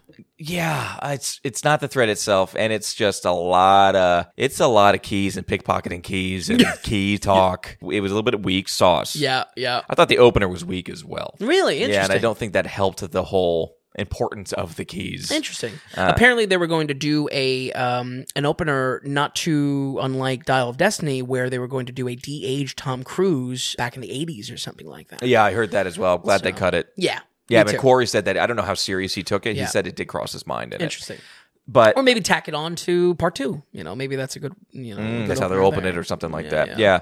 I just again, we know it's part 1 out of part 2. We think it's not going to be part 3 and 4 and 5. Please. But the point was, I just thought we were going to have more of a hook. Yeah, because this is the hook for the next 2 films, not just this film. I definitely thought it was weak. Okay. Fair enough. I'm right there with you with it, and definitely just don't like again the observation of threat versus potential threat. Only Ethan can keep it out of enemies' hands here, which this time is literally anyone and everyone. I would say if there's one thing that I enjoyed about the plot and the writing here for kind of kicking this again hopefully 2-parter off, is the race to power in the story structure. It invites a good way to introduce new oppositions and obstacles without seeming hammy or unearned. Everyone's got eyes on this. Everyone's got the intel, so it really is an arms race for it. And I would say that's just a great aspect. It just kept on layering and layering new problems, that tension lasagna, and I feel like it was just some really good action writing, and that I was happy to see did continue off of Fallout, even if it's different and maybe not as successful. I would still call it good action writing. So would you say that it is a little bit less successful? Yes. I thought the action was not lackluster, but just less. Yeah. Less than Fallout. Absolutely. So again, it's hard to say lackluster because that's how good Fallout was, but everything from the car chasing, even to the train sequence, I thought it was a little bit... This movie was meandering more so with Ghost Protocol and Rogue Nation. I liked it more than Ghost Protocol and Rogue Nation, I'll say right away. Okay. But it belongs in that pool. Yeah, I'm right there with you. And definitely not standalone. I think the distinguishing line is that can this movie be watched standalone? And that's why I think 3 and Fallout, definitely, I'm right there with you. So. Yeah. Your point to with the keys and everything like that, and we're dealing with so much because there's importance to the keys, then we have a main bad guy, but he is representing what is the actual bad guy, which is the entity. And if you don't realize that the bad thing is called the entity, don't worry, they will tell you 14,000 times. They were worried about the elderly crowd. I swear, if they said the rabbit's foot as many times as they say entity, in this compared to Mission Impossible 3, it would have taken the polish off those shoes. I'm telling you that much. I would have been so annoyed. I don't know. Taking it itself off Again, to the writing. I don't know what Corey's... We know what the name of the bad thing is. Can we mix up the language a little bit? Absolutely. It's that pervasive.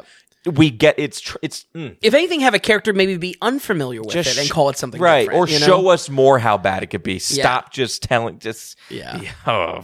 When you see... I don't know if people see it yet or not. But boy... The baddie is the entity, but don't worry, they'll tell you.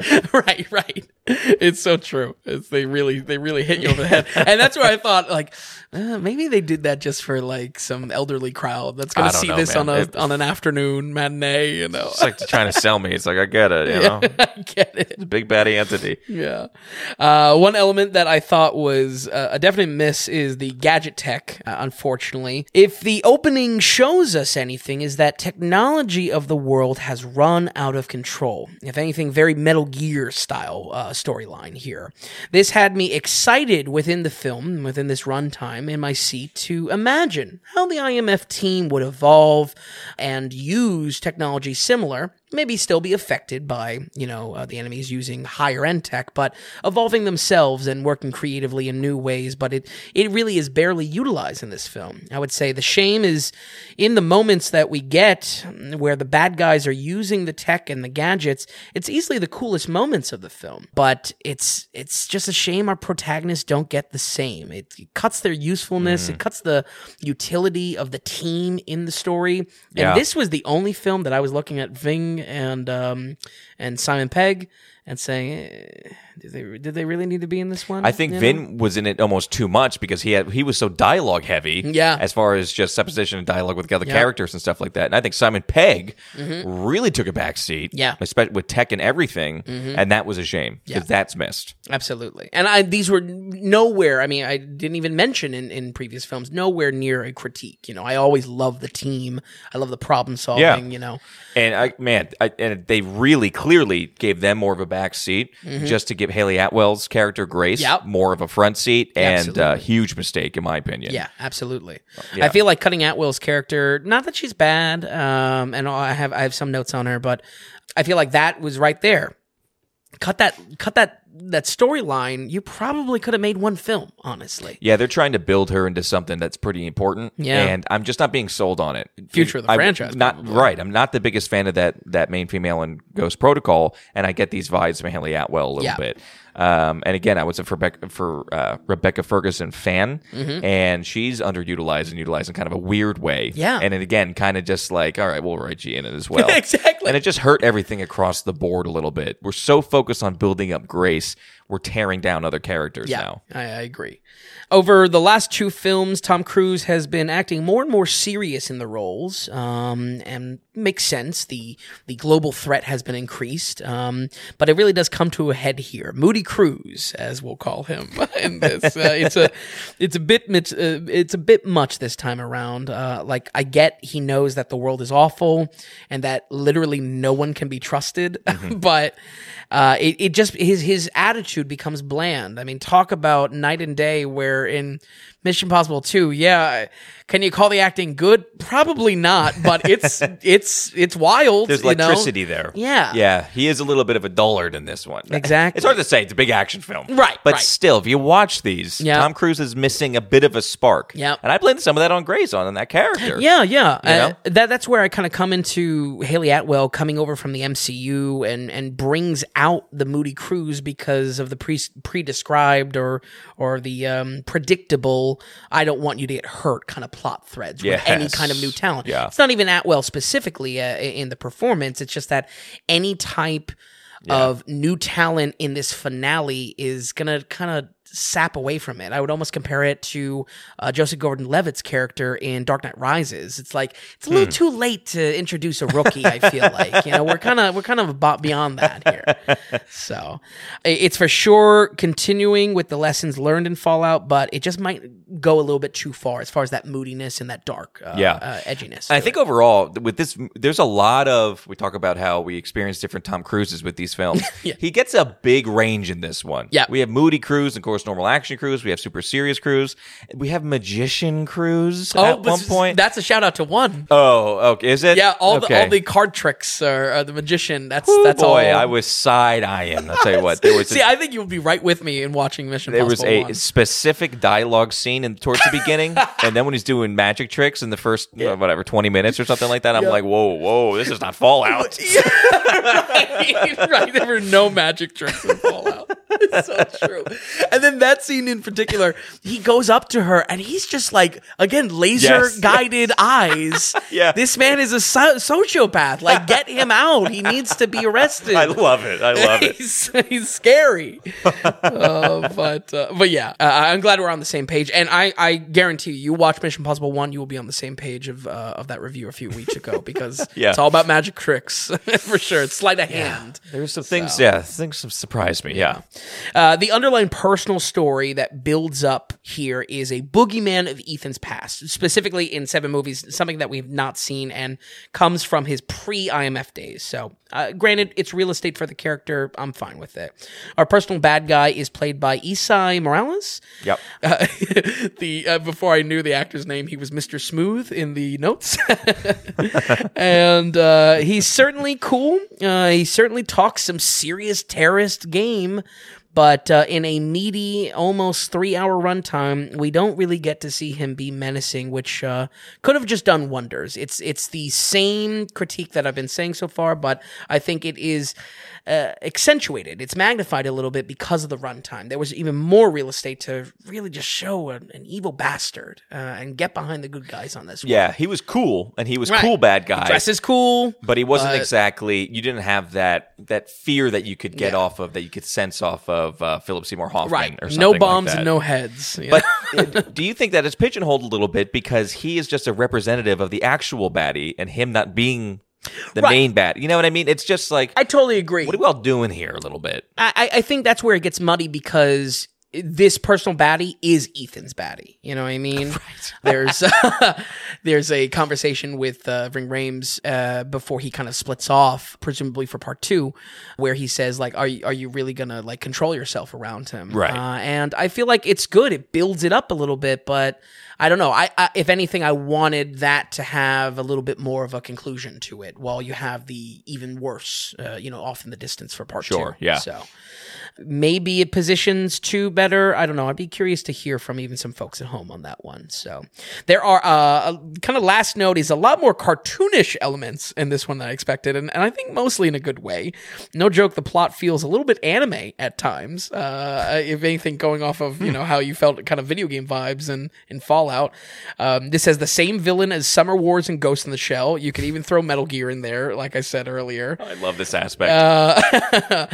Ethan basically has superpowers in this, if only short-range teleportation that we never see. He doesn't reveal it to the audience, He's got, like, Nightcrawler powers.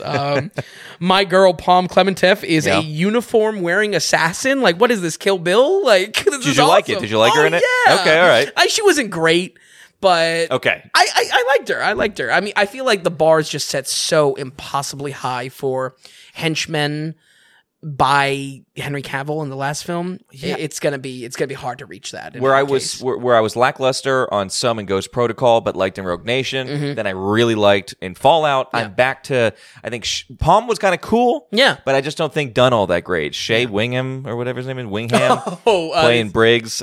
No, thank you. It's almost like cut the character completely.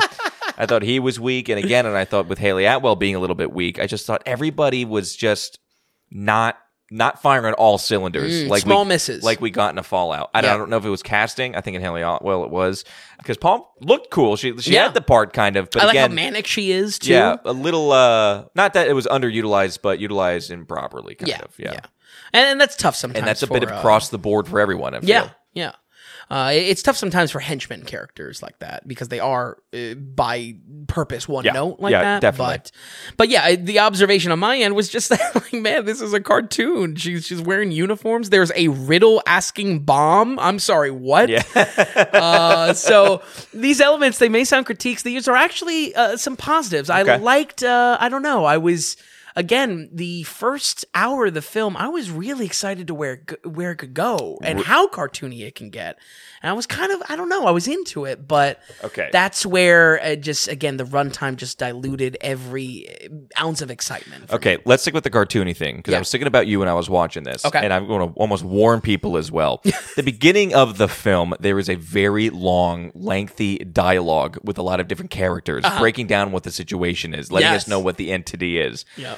The weird angles, those Dutch angles. Yes. The broken up dialogue and cheatedness of the characters and the acting in the script. I'm like, is this on purpose and we're all supposed to know how cheesy this is and enjoying it together? Right. Or is this supposed to be serious? Yeah. I think it's a good question.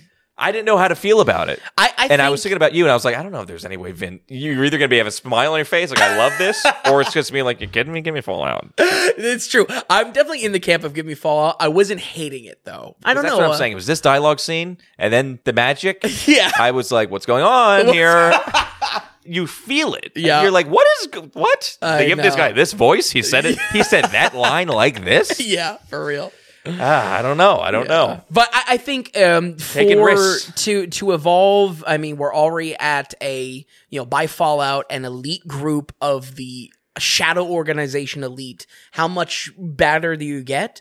I feel the cartoonish elements were able to amp it up, if you will, camp it up. It was more campy, and what is spy movies but camp? I got to be honest with you. At one point, when people were talking different languages, I was almost waiting for John Wick highlights or something that. It was getting to be like a little bit like that. Yeah, definitely comic, cartoony, anime. But that's all. Just say that I think some of those elements I was appreciative of and new flavors for the franchise this late. But just got diluted. And I feel like these aspects show a lot of promise for how wild and out there they can go for the plot. But honestly, it stops at a promise, because even if you're satisfied for where they go in this movie, it stopped hard at this part 2. It's not as much as a cliffhanger as Fast 10. That's really the worst. And Yeah, also, you're upset about that one. also, yeah. like just a blatantly bad movie. But What about The Pope's Exorcist? that's sequel bait. That's, okay, that's more franchise bait. That's good call. Good call. That was shameless. But that's where I think I come back. Does it earn the part 2? Mm-hmm. I don't think it does. This movie's not bad by any means, but it doesn't earn the part 2. And for it to earn the part 2, as kind of ironic as it may sound, it would have to kind of stand on its own. Does that kind of make sense? Oh, yeah. Well, that's what I was saying before with Dune, where it does stand alone. Yeah. And it makes that movie so good. Absolutely. The problem is when you said it doesn't warrant a part 2, I'm almost in a disagreement. I think it warrants a part 2 because, man, I need something more. Yeah. Like at this point, now I need to actually, it's almost like, okay, this was like the 0.5 or something. Yeah. It did the prelude, and it was just too long. Yeah. Because now, okay, give me the actual good movie. And that's what it felt like this was. We're going to give you some flash. We're going to give you some new characters. We're going to rearrange some things. Yeah. We're going to let you know about it. Okay, but don't worry, part 2's coming. Yeah. And that's how I feel about it. So I feel it unbelievably necessary because now I actually get the movie I thought I was walking into now. Yeah, right. Yeah, more hype machine, basically. Yeah. That's the result. So. And like I said, rearranging the chairs a bit and getting us set up for other stuff with characters and no spoilers and stuff. But for sure. I will suppose the proof will be in the pudding. Much like Fallout is with its execution, kind of justifies how really great it is. In no way will a part 2 will affect the score of a part 1 for the ratings, folks. But we'll see if part 2 can bring it together and hopefully at least make a experience that can go on my alternative watch list. We're going to go ahead and give Mission Impossible Dead Reckoning Part 1 a 69. Wow, 69. Okay.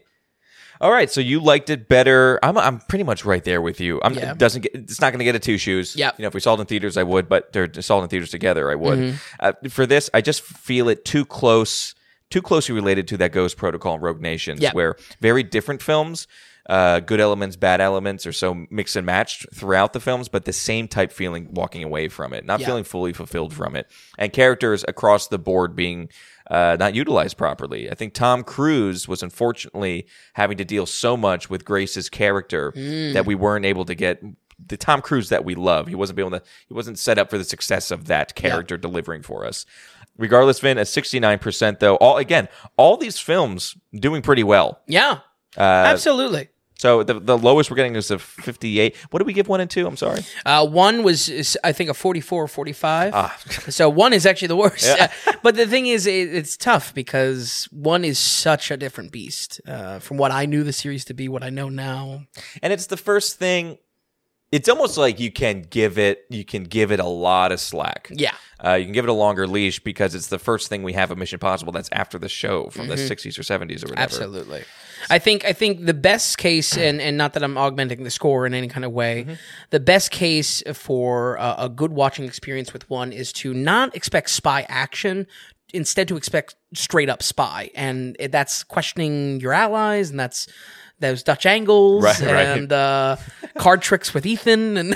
And so it's much more like just straight espionage, no stunts almost. Don't expect that. Right. Okay. All right. So 69. I hope it goes up from there. I feel like it's got a lot going for itself now, going to part 2. We'll see what happens with that. Obviously, they have an idea where they want to take this story. It's already being pushed back. The writer's strike, or the actor's strike now, is pushing this film back and gonna kind of halt production We might be out again. of a job, folks. It's ridiculous. I might actually be able to watch the movies I want to watch. So there's a lot going on with that. I hope we get it sooner rather than later. Yeah. If these two are a pair, let's make it like a 2-year thing or something Absolutely. like that. Let's not wait this long again. Yeah. But regardless, Vin, looking at these scores, looking at all about Mission Impossible, all 7 films here, anything you want to add on or touch or roll credits? I would say 2 quick trailer notes, and then I would say just capping the Mission Impossible. Man, I'm excited to revisit Craig Bond specifically just to see how we have a matchup. I want the title match. And Bourne. I need you to watch Bourne. Yeah, so that's very true. Very true.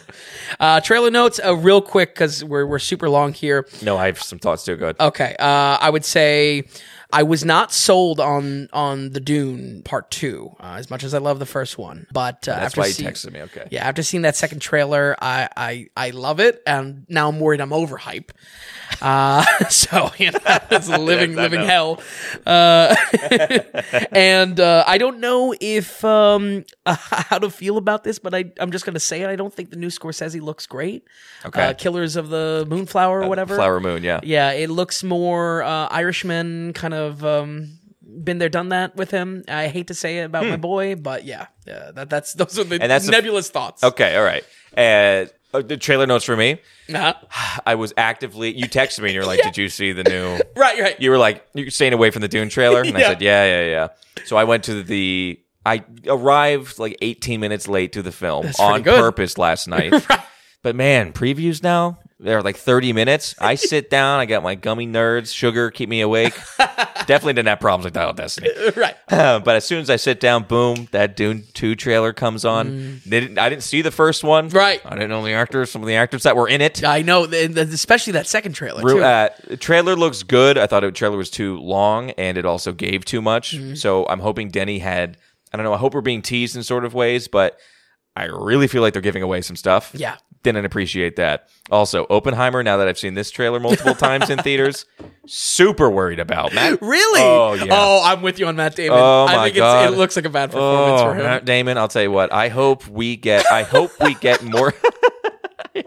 I hope we get more True Grit Matt Damon, and not Martian Matt Damon. I also didn't like him in Air too much. Okay, yeah, interesting. I didn't like his dialogue, his speeches with the swelling music behind him. I was not buying what he was selling. Oh wow, not picking up what he was putting down. You're not picking up the sexy finance. I've got concerns because there's one, and I think you know exactly one part in the trailer where Matt Damon's getting super serious. It's the most important thing. Yeah. It's like, dude, I'm with you 100%. easy. So worried about that one, and there might have been another trailer too. Honestly, I don't remember. But Flower of the Moon, or the Killers of Flower Moon. Stayed away from all trailers. Fortunately, boom, got sucked into that one as well. I agree with you. I'm excited because it's like, wow, De Niro, and this is the first film with De Niro and whatever. Yeah, and whatever. Scorsese. It looks a little bit lackluster. I'm using that word a lot now. I'm with you though. Yeah, it doesn't look great. I might be in the outlier here. I liked Irishman. I think this might more so be a wow, isn't that funny? No, not how funny is that? Silence, yeah. Which I actually hear good things about. I never watched it. I like Silence. But I think it's going to hit more so like that. Yeah. But we'll see. One of the alternate, the offhand Scorsese's. Yeah. You know. I'll tell you what, the music, though, I could have done the music for the film. I know! This is Tribe Called Red. I found those guys first. Yeah, you found that like years and years ago. I thought about the same thing. It's so great. Vin, awesome. Vin, thank you so much for watching all these films. Thank you for watching all these films. You have been in franchise purgatory here, but you're getting out of it, and I can't wait now because we have Western Month. We can finally be released. I'm gonna expect some great westerns coming up. Gotta watch them. Yeah. Vin, thanks so much for watching these, for coming by here today. Folks, thank you so much for listening. We'll run it down here one more time. We have Mission Impossible 3 with a 72%. Mission Impossible Ghost Protocol with a 58%. Mission Impossible Rogue Nation with a 66%. Mission Impossible Fallout with a 79%. And finally, Mission Impossible Dead Reckoning Part 1 with a 69%. Folks, thank you so much for listening. And we'll see you next week on the Daily Ratings Podcast.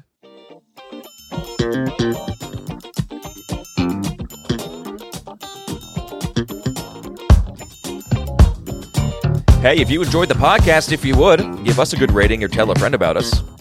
If you're wondering if a film is worth a watch, or if you'd just like to see more movie ratings from Vince, be sure to stop by thedailyratings.com, where we have our ever-expanding catalog of films. And also, if you found value in the podcast or our site, become a producer and go to the donations tab on thedailyratings.com. You can donate whatever amount of value you feel you received from us. We're looking to build this into something large and great, folks, but we also want to be independent from those corporate sponsors. So we greatly appreciate any support from you all. So thanks so much, and we'll see you next time on the Daily Ratings Podcast.